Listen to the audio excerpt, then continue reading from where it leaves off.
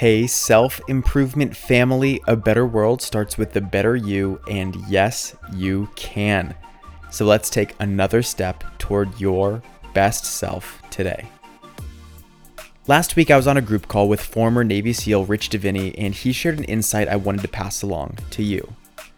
Rich is the author of the book, The Attributes, and as an elite Navy SEAL and one of the most optimized humans on Earth, he made a very fundamental distinction that he uses to help others optimize the ways that they contribute and exist within society.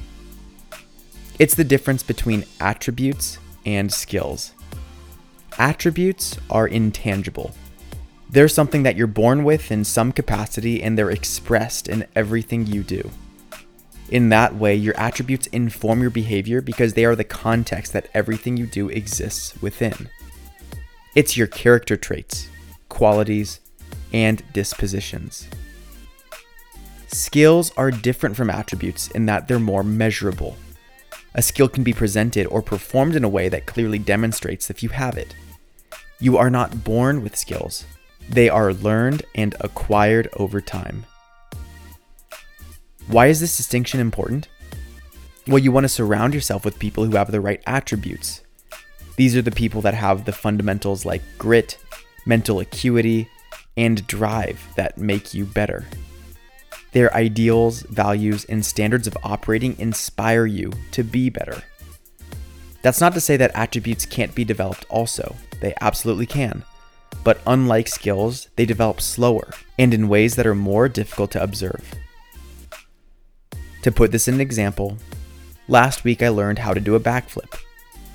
Doing a backflip is the skill. It's clear whether I can do it or not, and how good I am at it.